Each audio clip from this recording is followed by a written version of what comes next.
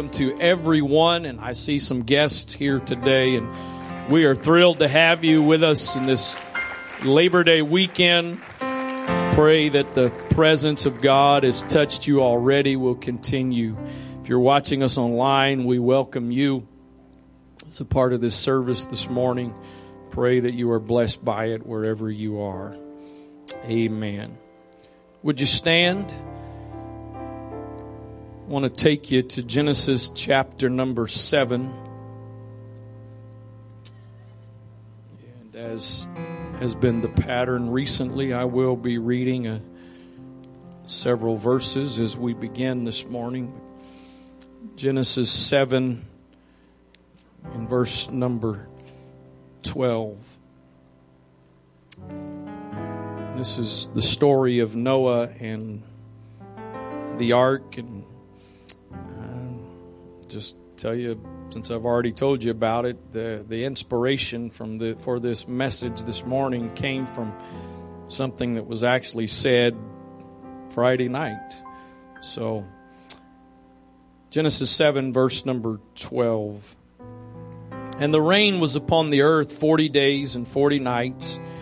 In the selfsame day entered Noah and Shem and Ham and Japheth, the sons of Noah, and Noah's wife, and the 3 wives of his sons with them into the ark. They and every beast after his kind, and all the cattle after their kind, and every creeping thing that creepeth upon the earth after his kind. I really think God could have left a few things off that ark. But anyway, and they went in unto Noah into the ark, 2 and 2 of all flesh, wherein is the breath of life. That was just 2 and 2 of the clean animals. The unclean, sorry. There was more than that of what was considered clean animals. And they that went in went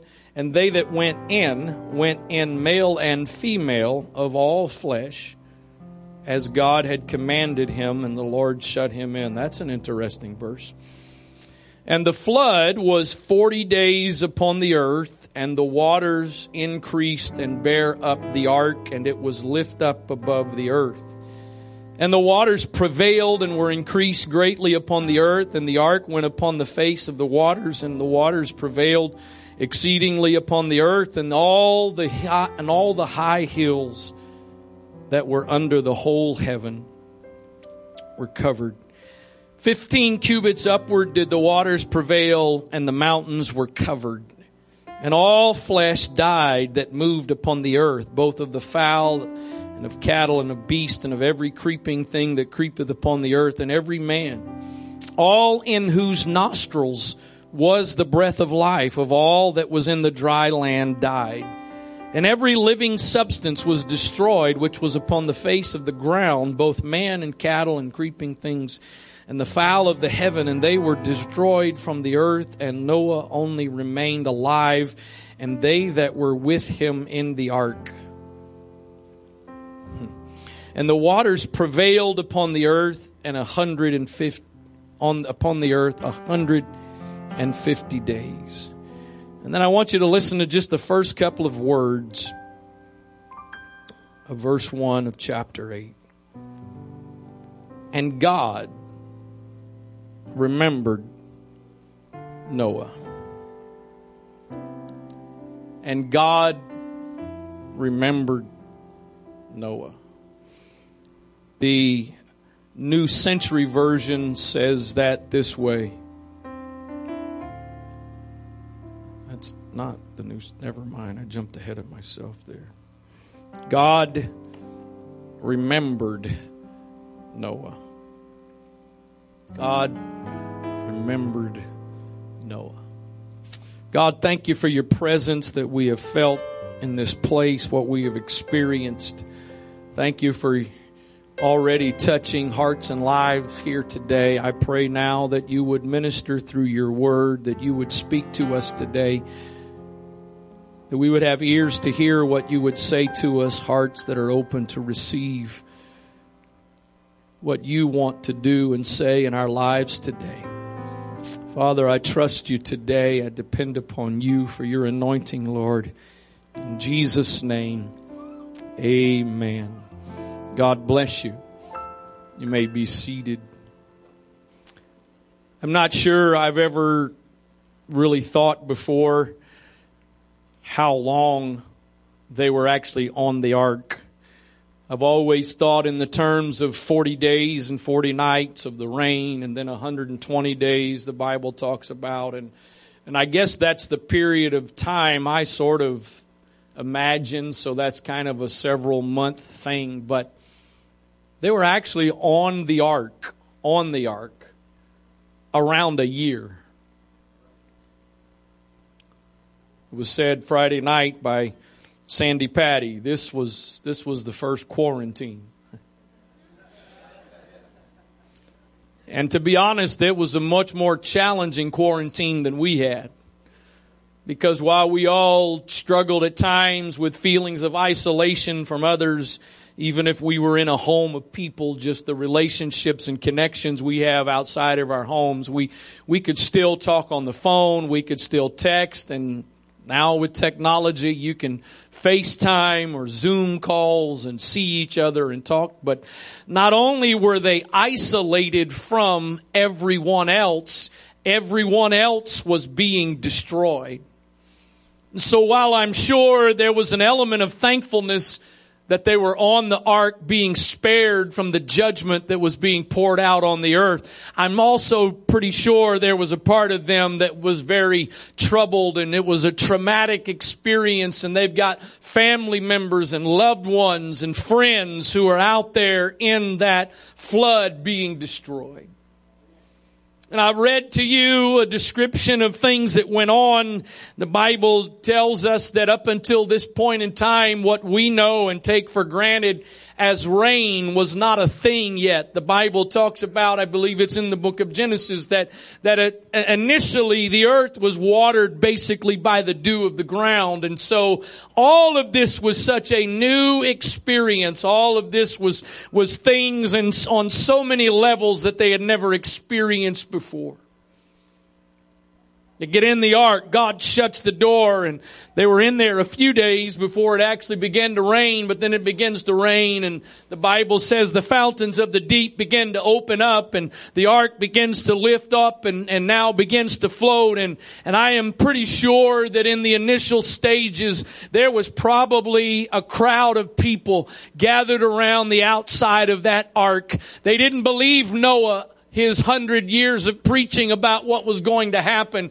But now that the rain began to fall, they became believers. Unfortunately, it was just a little too late. It's not the message this morning, but somebody needs to know you better not take for granted that when you decide to get around to giving your life to God, that the opportunity is still going to be there. The Bible says that today is the day of salvation. You don't know what this afternoon holds. You don't know what tomorrow, you don't know what next week holds. This may be the last opportunity that you have to experience salvation. Well, that's not very fair. Oh, yes it is. The fact that it may be the last one and He gave you this opportunity is mercy and grace.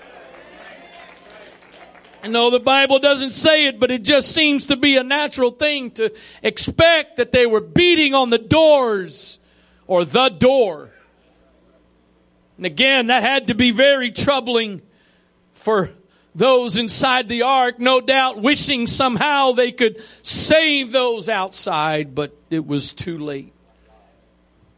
They go through this storm. They watch as the waters rise, and as humans and animals and the earth becomes completely submerged in water. But in the midst of all of that, God remembered Noah. Can I tell somebody today, you may feel like in some ways you're on an ark and there's also all kinds of chaos and turmoil and confusion that's going on around you. But I've come to tell somebody today, don't let your circumstances cause you to think that God doesn't know where you are. Don't let your circumstances cause you to feel like God has forsaken you and abandoned you. They may have been on that ark all by themselves, but God remembered Noah. The Bible tells us in Hebrews that Jesus Christ is the same yesterday, today, and forever. And it tells us that He will never leave us and He will never forsake us.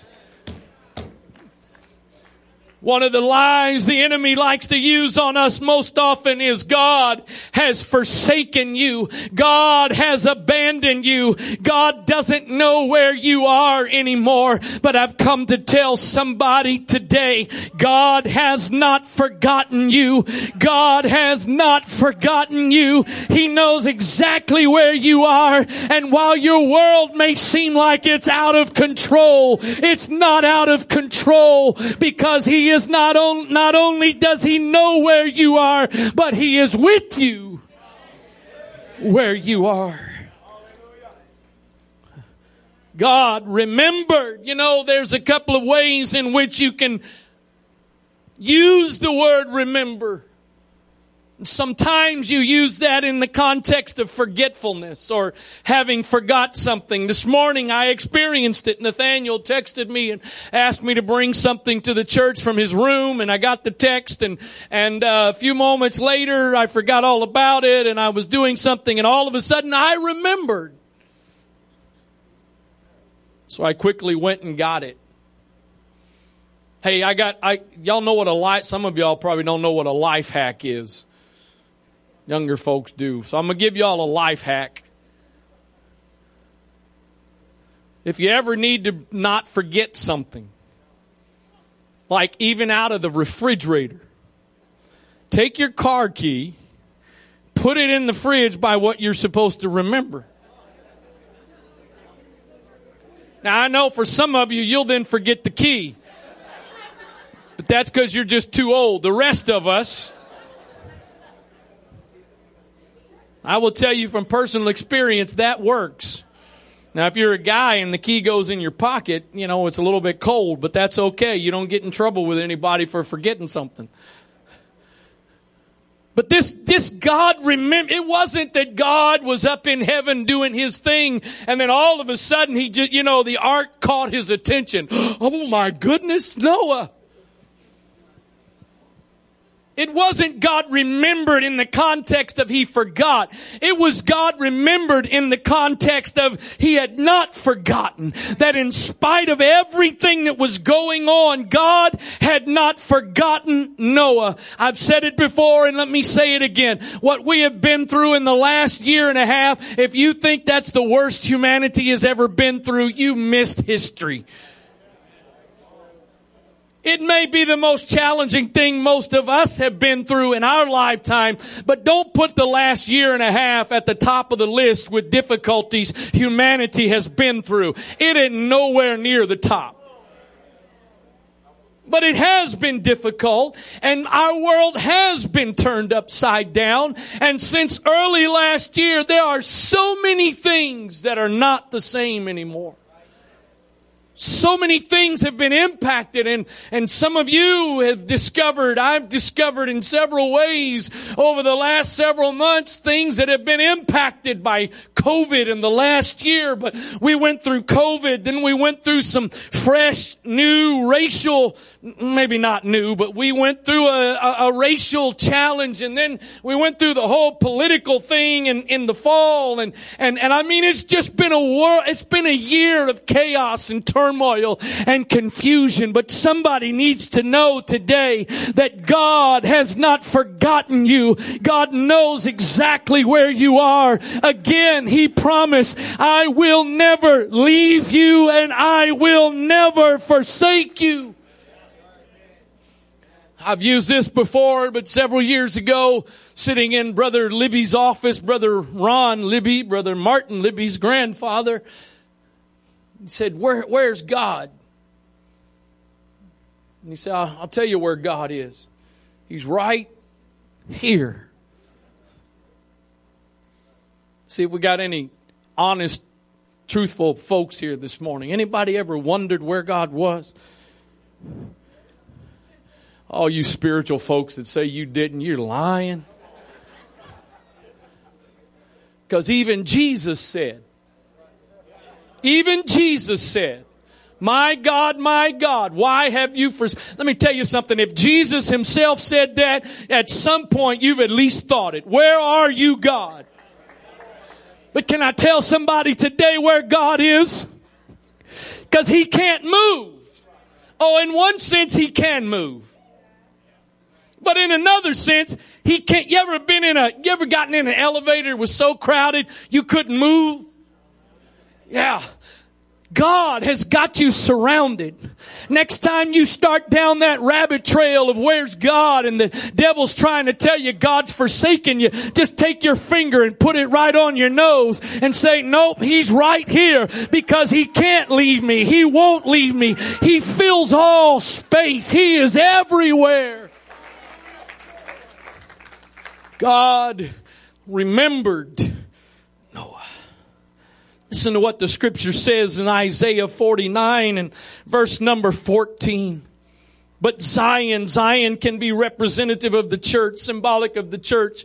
But Zion said, the Lord hath forsaken me and my Lord hath forgotten me. I think we felt that way a little bit this last year at times. God, you've forgotten all about us. I know there's some times, especially when I walked into this sanctuary and we were live streaming, but no one was here but the worship team. It was like, God, do you know where we are?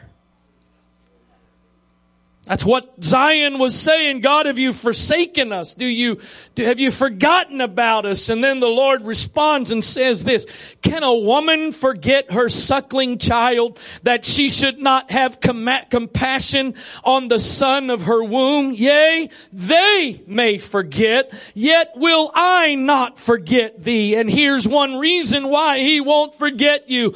Behold, I have graven thee upon the palms of my hands. Thy walls are continually before me. The Good News translation says, verse 16 this way, Jerusalem, I can never forget you.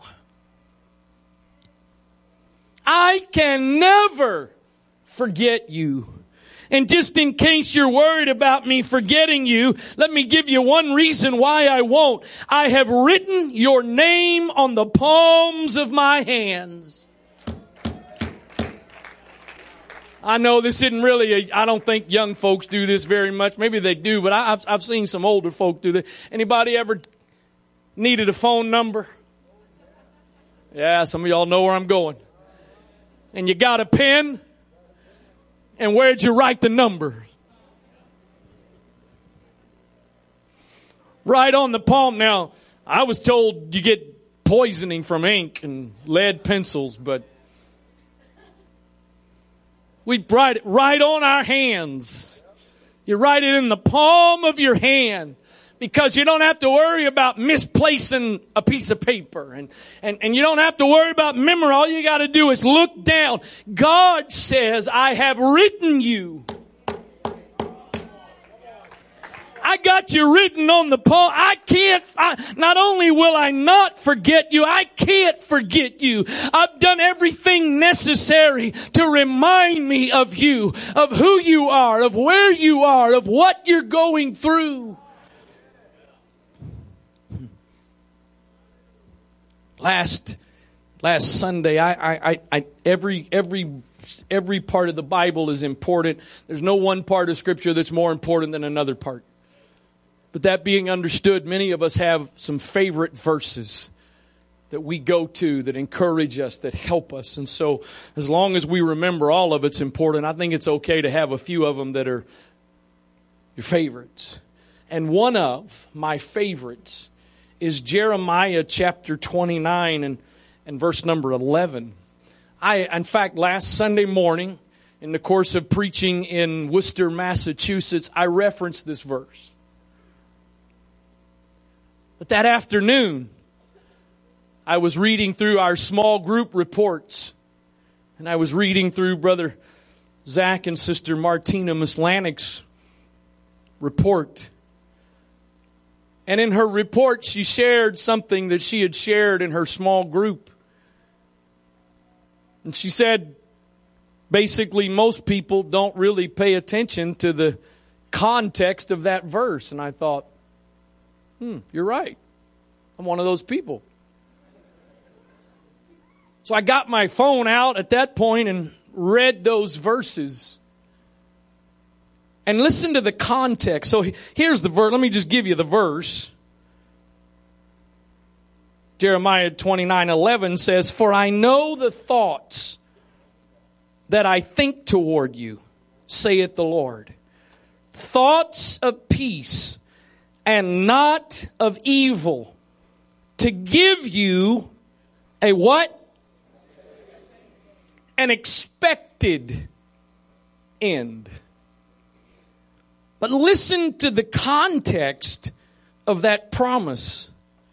Verse number 4, "Thus saith the Lord of hosts, the God of Israel, unto all that are carried away captives, whom I have caused to be carried away from Jerusalem unto Babylon.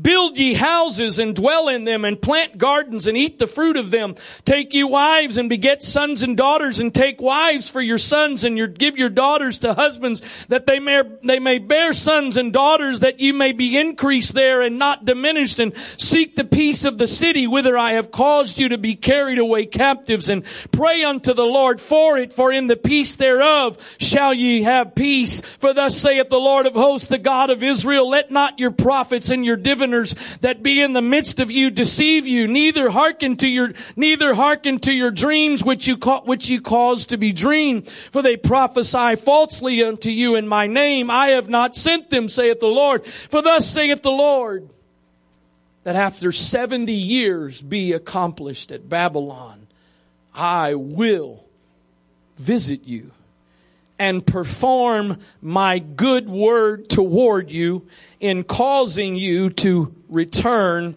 to this place. So when he says to them, I know what I think about you. I know my thoughts.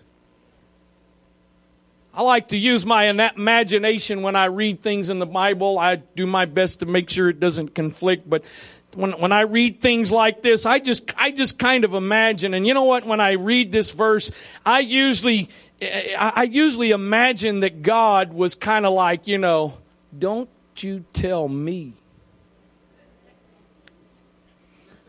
what I think about you. I think that's what God, don't tell me what I think. I've had this problem all of my life, I guess maybe not all of my life, but for years now, and unfortunately I got a revelation a while ago that I didn't really like, but I'm a very quiet person. If you're a guest today, you probably are like, what? Sure. But I am. Outside of a pulpit, I don't usually talk unless I really have to.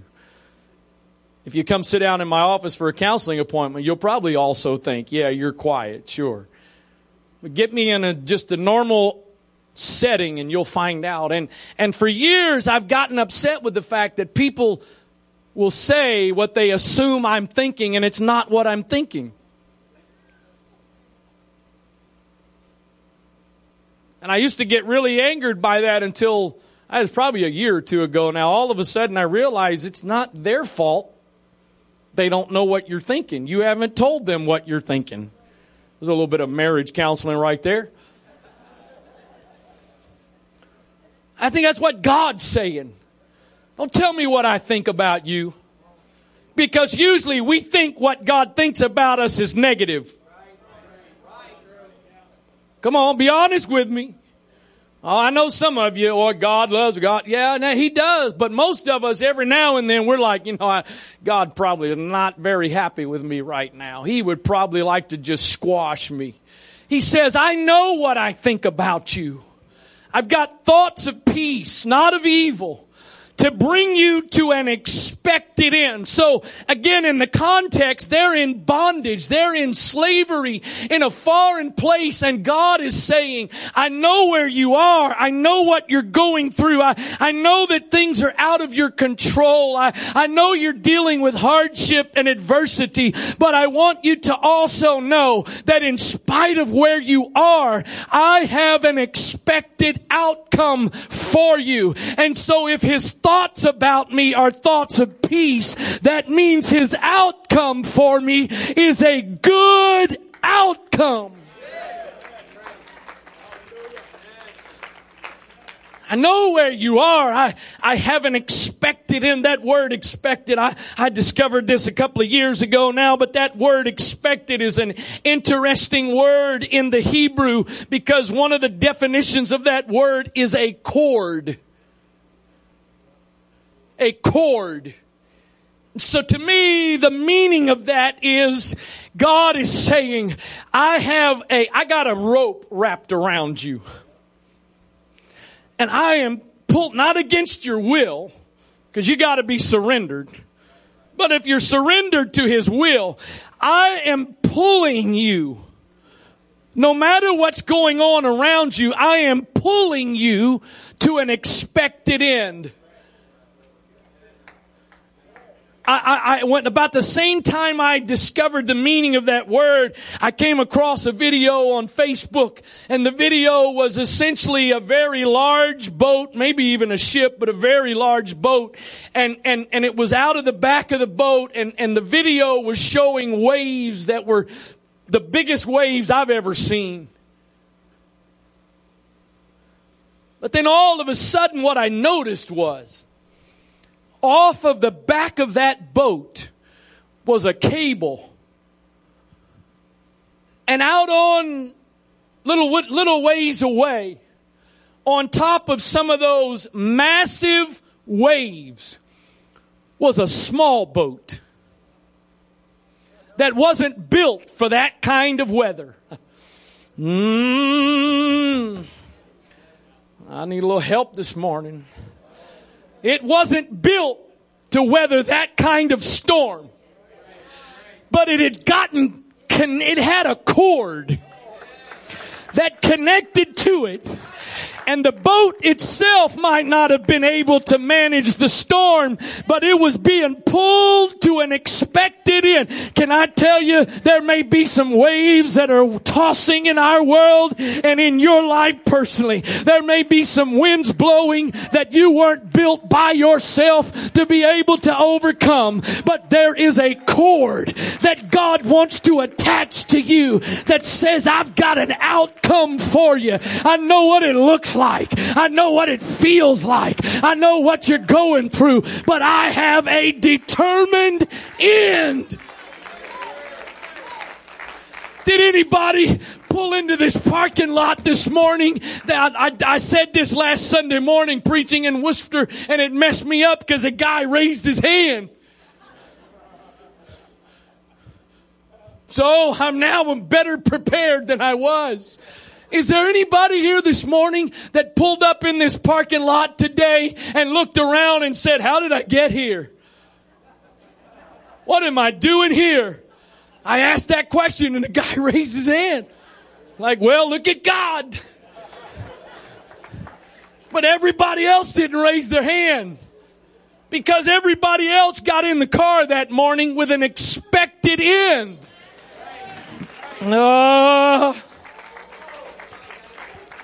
You plug in a destination in your GPS, assuming you've got the right address. Well, I've been living all kinds of stuff this week that fits. We had a date night Friday night. Hallelujah. Wasn't no kids at that concert. Wasn't just. We were in D.C. and took advantage of the time there, and we had booked a place to stay Friday night, and I tapped the ad, and we're heading there, and I'm like, there's either some bad advertising or this isn't right, because this isn't the area I thought we were going to. Finally, when you have arrived at your destination, I'm like, we are not staying there. So once we got the right address, wouldn't you know? So every now and then it messes up a little bit. But most of the time, when you put the address in, part of the reason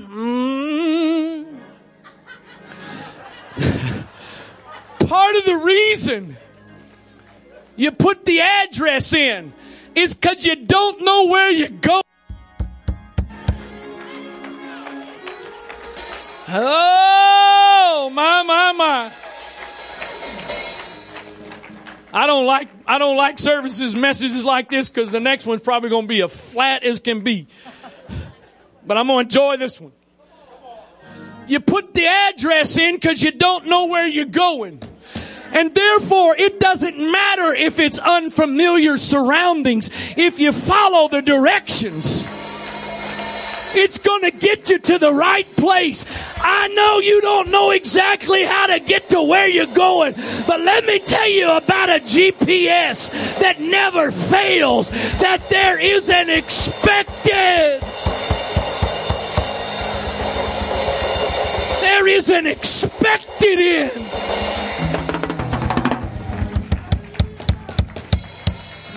Oh, I know you look at where you are and think, does God know where this is not it's okay. Stick with the directions. Stay the course. I know what I think about you. You say, well, Brother Wright, preacher, whoever, whatever you want to call me, you don't know me. You don't know the mistakes I've made. Well, let me tell you, just go read your Bible a little bit. I just read this Thursday night in the class I was teaching. I think it's Judges chapter 2, if I'm not mistaken. But throughout that chapter, it talks about the children of Israel who would follow God, and then they would go after other gods. Then they'd follow God for a while, and then they'd go after other gods. And yet time after time after time, He reached for them. He brought them back. He didn't abandon them. He didn't forsake them. He didn't disown them. So I tell you today, if God would do that for them then, most of you here today,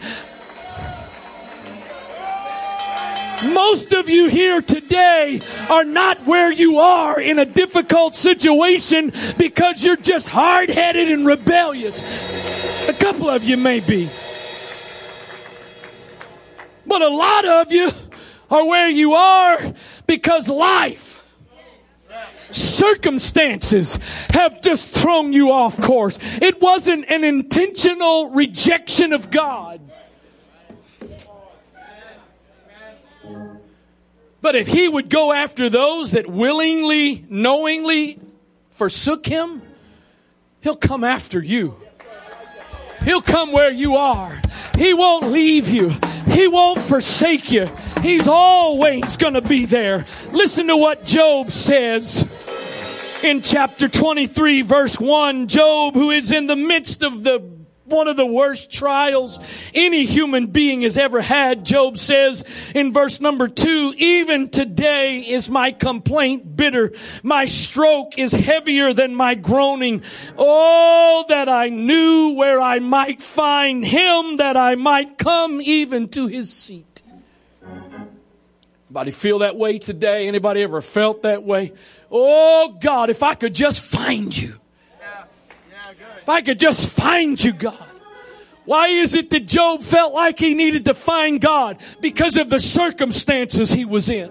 Because of what he was going through. He interpreted that as meaning God had forsaken him. So he cries out, oh, if I could just find Him. And then go down to verse number 8. He says, behold, I go forward, but He is not there. And backward, but I cannot perceive Him. On the left hand where He doth work, but I cannot behold Him. He hideth Himself on the right hand, that I cannot see Him. How terrible is that? But then Job says this. He knows the way that I take. I'm looking all over trying to find God. And everywhere I go, I can't find Him. Where I see Him working, He hides Himself from me. But even though I can't find Him, the one thing I know is this. He hadn't lost me. He knows exactly where I am. There's a term that gets used in Christianity. People say, well, I found God. You never found God. God's never been lost. People get saved, go tell their family friend, oh, I found God. No. No, you didn't find God. God found you. But actually God didn't find you because you weren't even ever lost to God. No matter where you were, no matter what you were doing. He knows the way that I take, and when He has tried me, I will come forth as gold. When God gets through doing what He's doing, there is an expected end. Anybody can testify here today that when you found God,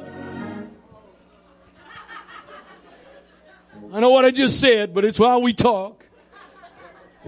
That when you found God, it didn't feel like God knew where you were. Most people, when they get saved, their life is not absolutely perfect and wonderful. Health is good, family's good, fine. No, most people, when they get saved, they've hit rock bottom. There's an old song that says, when you've tried everything and everything has failed, try Jesus. What a dumb song. We've sung it, I've sung it before. What in the world? When you've tried everything and everything's failed. When you tried drugs and when you tried alcohol, when you tried sleeping around, when you tried all that and it didn't work out. What? No. But you know what? That's how many of us have done it and how many are doing it. They're trying everything, finding out nothing works. I got to tell you, if when we were dating, if my wife would have looked at me across the table out on a date and said, well, I tried all the other guys. I don't mean in a whatever way. Some of y'all need watching too much TV. I've seen if I like the other guys or not. But can you imagine that? Some cute little Josh. And you're all that's left. If she would have said that to me, I'd have been like, check, please. Split the bill. Don't pick me because you ain't got no other options. I want you to pick me because you looked around and decided I wasn't just the only option. I was the best option.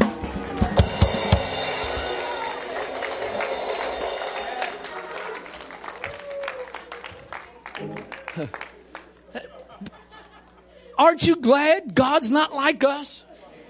I'm just going to tell you, if I was God, you'd be in trouble. Because when you finally came to me and said, well, God, I tried everything else, but nothing else worked. I'm going to try you now. I've been like, sorry. You should have tried me first. But oh, thank God. It may be a dumb song, but when you tried everything and everything has failed, try Jesus. Because when He has tried you and brings you forth, it's going to be a good end.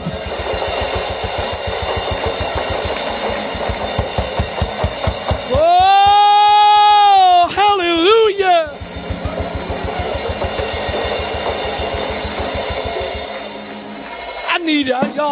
I just forgive my honesty. I needed this. I got to watching this preacher a couple days ago. I mean, he was tearing it up, and I'm like, man, I need to quit.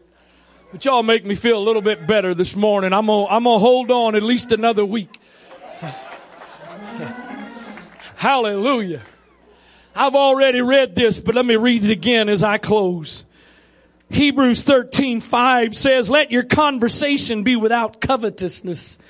It's kind of interesting. I don't know if I've ever, back to context, I'm not sure I've ever fully remembered the context of the rest of this verse that I've already quoted. But be content with such things as you have, for he hath said, I will never leave you.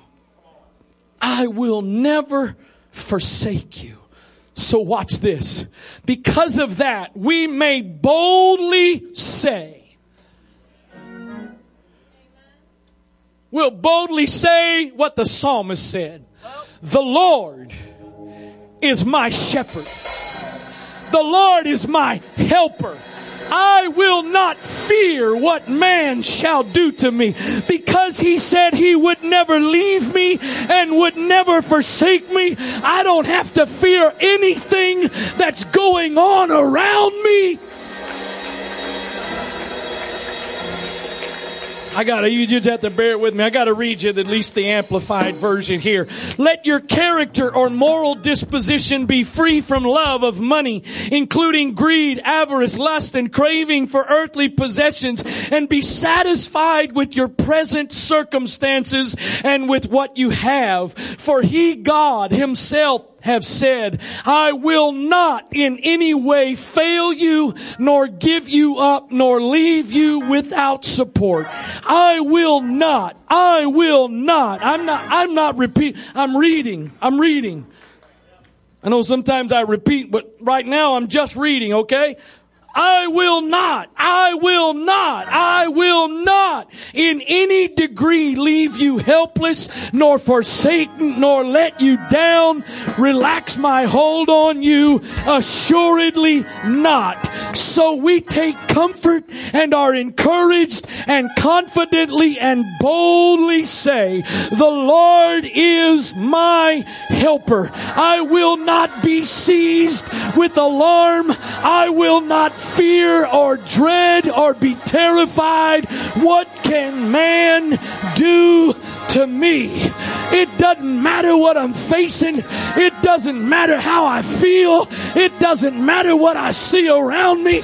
He's never going to leave me. He's never going to forsake me. And that's all I need to not be afraid.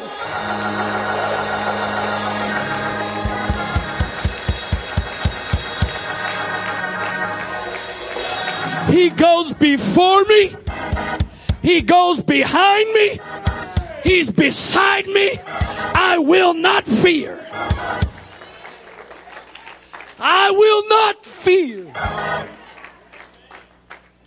Do you know what one of the scarcest commodities in our world right now is? It's not energy. It's not toilet paper. It's not groceries. Man, I don't know everything.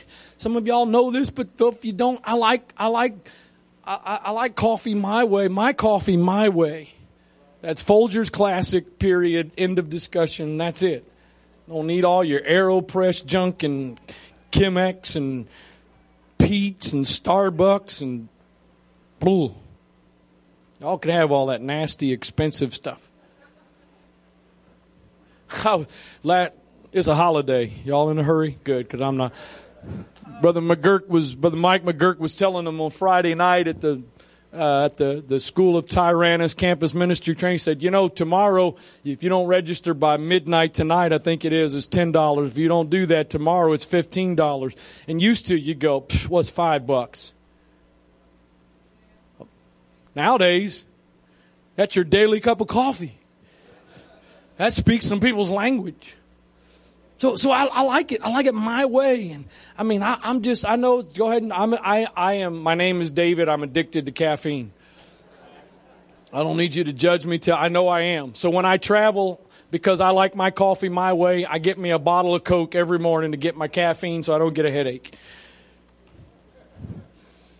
And I don't like, dear God, don't ever give me powdered cream. Oh, what in the world is that? And I really don't want half and half. And I don't want heavy whipping cream. I really want table or light cream. Why in the world they can't keep that on the shelf, I don't know. I tried 3 or 4 stores the other day. But they didn't even have heavy cream.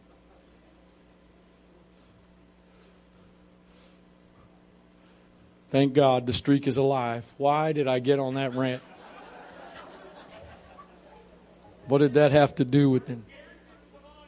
Yes, thank you. Hey, that's my cousin. He usually comes through for me. The scarcest commodity, resource, is peace. Fear. I know there's some hot button topics, and soon as you don't even have to touch them, just look at them. People lose their minds. Please hear me. I get there's some people in this room right now with masks on, and I fully respect that, and under these circumstances, I get that. But when you see somebody that's outside by themselves, no other human being within 100 miles of them,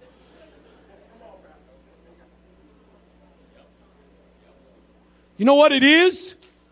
It's fear. Let me tell you something. If we learned anything, if Christians learned anything from the last year, it ought to be that I don't need to fear. Well, some have died.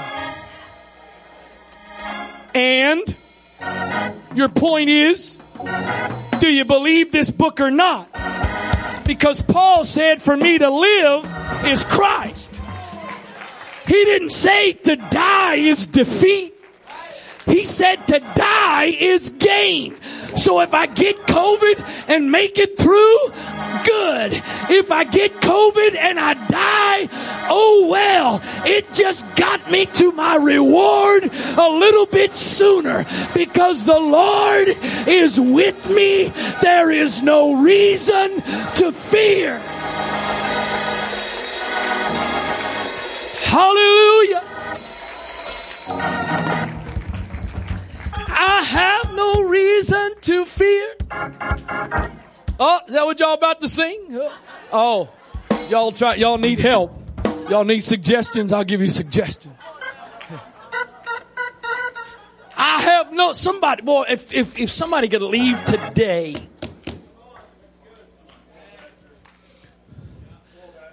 I'm born and raised in Maryland. My parents came here in 1970 to start this church, so if you think I don't sound like a Marylander, my mother was raised in Mississippi. But I'm born and bred here.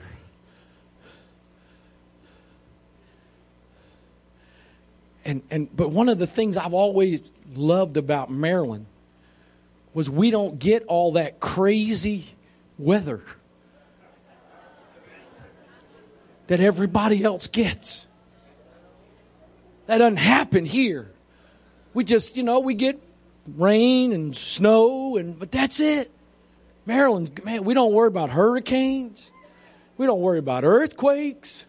We don't worry about tornadoes in Maryland.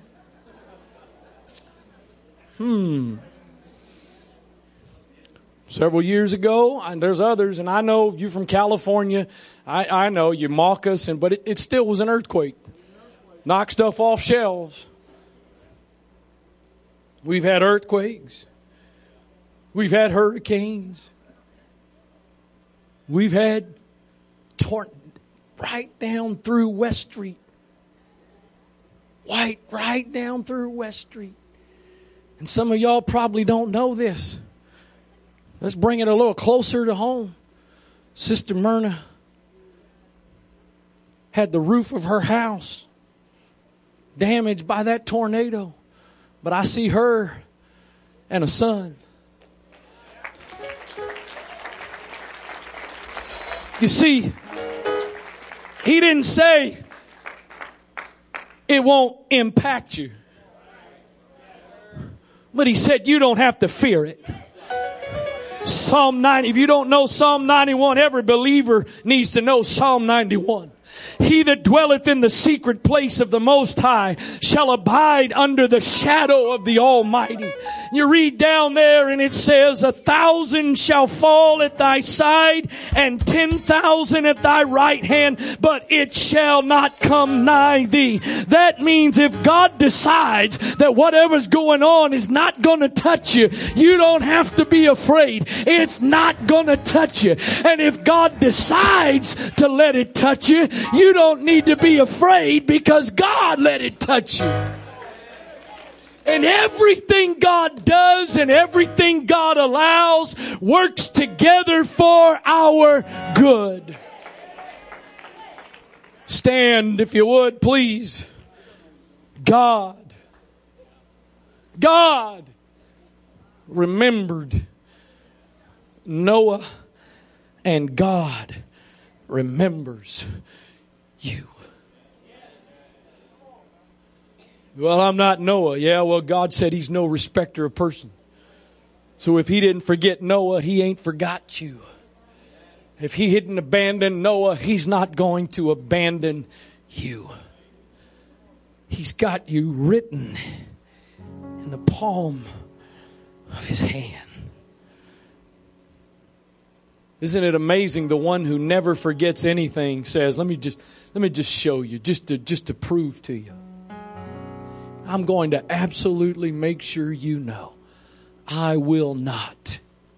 No, it's kind of like those of us married folks that wear a wedding ring. I don't need this to remind me to behave. I don't need this so that when I'm out in public, I better not look at any other ladies. I'm a married man. We've been married 29 plus years. And you know, you put something on and eyeglasses and something, and you got to get used to them. And sometimes you see anybody, y'all don't have to answer this. You ever stuck your glasses up on your head and then you're looking all around for them? How about this? You ever had your glasses in your hand looking all around for them? I have a friend that did that.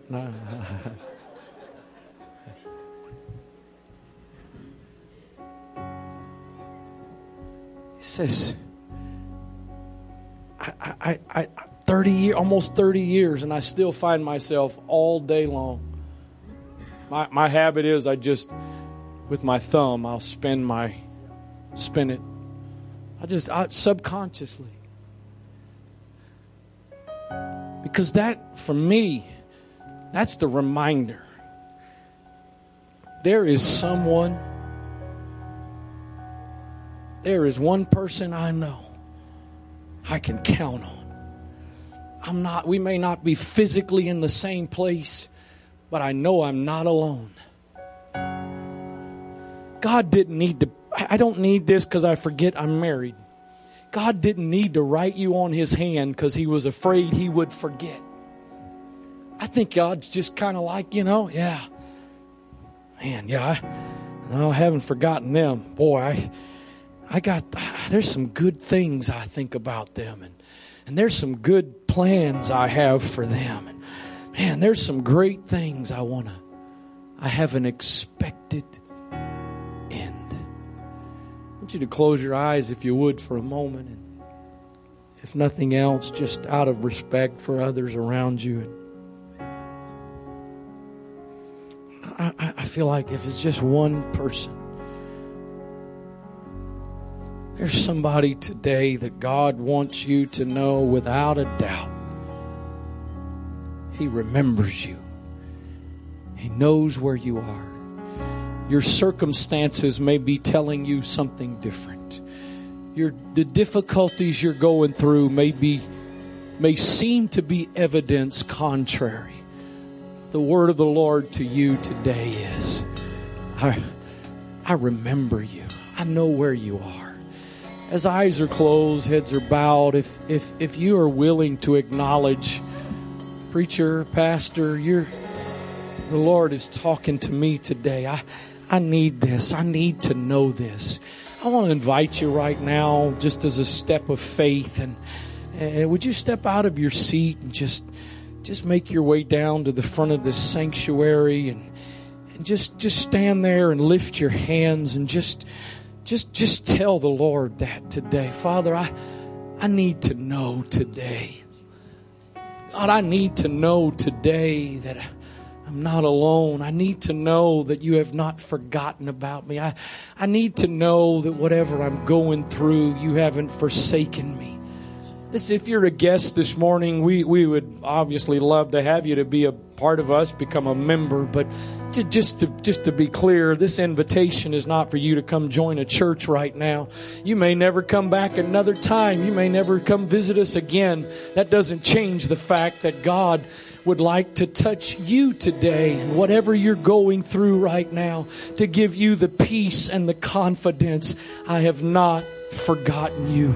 As eyes are closed and some folks are still making your mind up to respond, can I get some help in this altar for those that have responded? Maybe also there's somebody that's nearby you that maybe they're just not really comfortable coming down front, but they need the Spirit of the Lord to touch them right now, and you can let God use you to minister to them. Come on, church, I need you to be sensitive. In the name of Jesus. He goes before me. He remembers you. He knows where you are. Defender behind He knows what you're going through.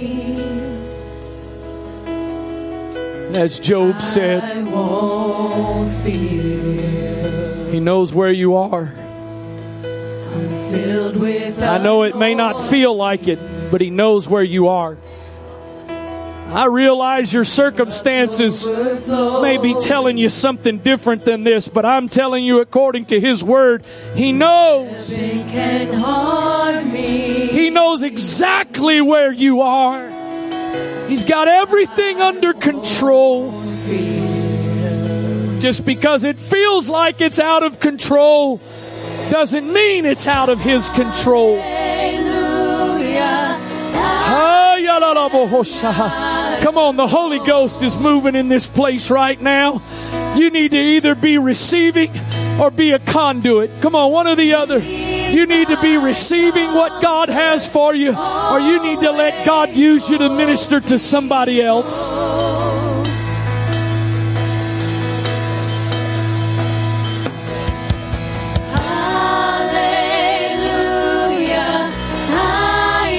I'm not alone. You're not alone. You're not alone.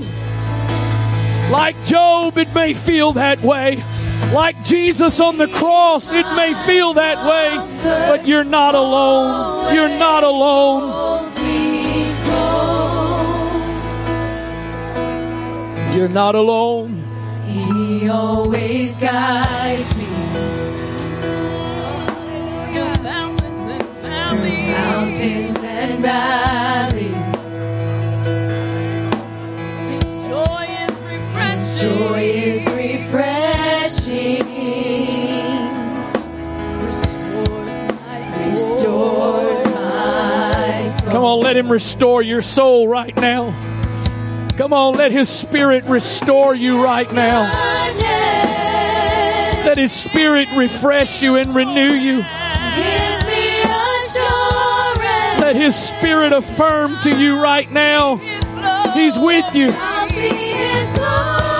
He hasn't forsaken you. He hasn't abandoned you.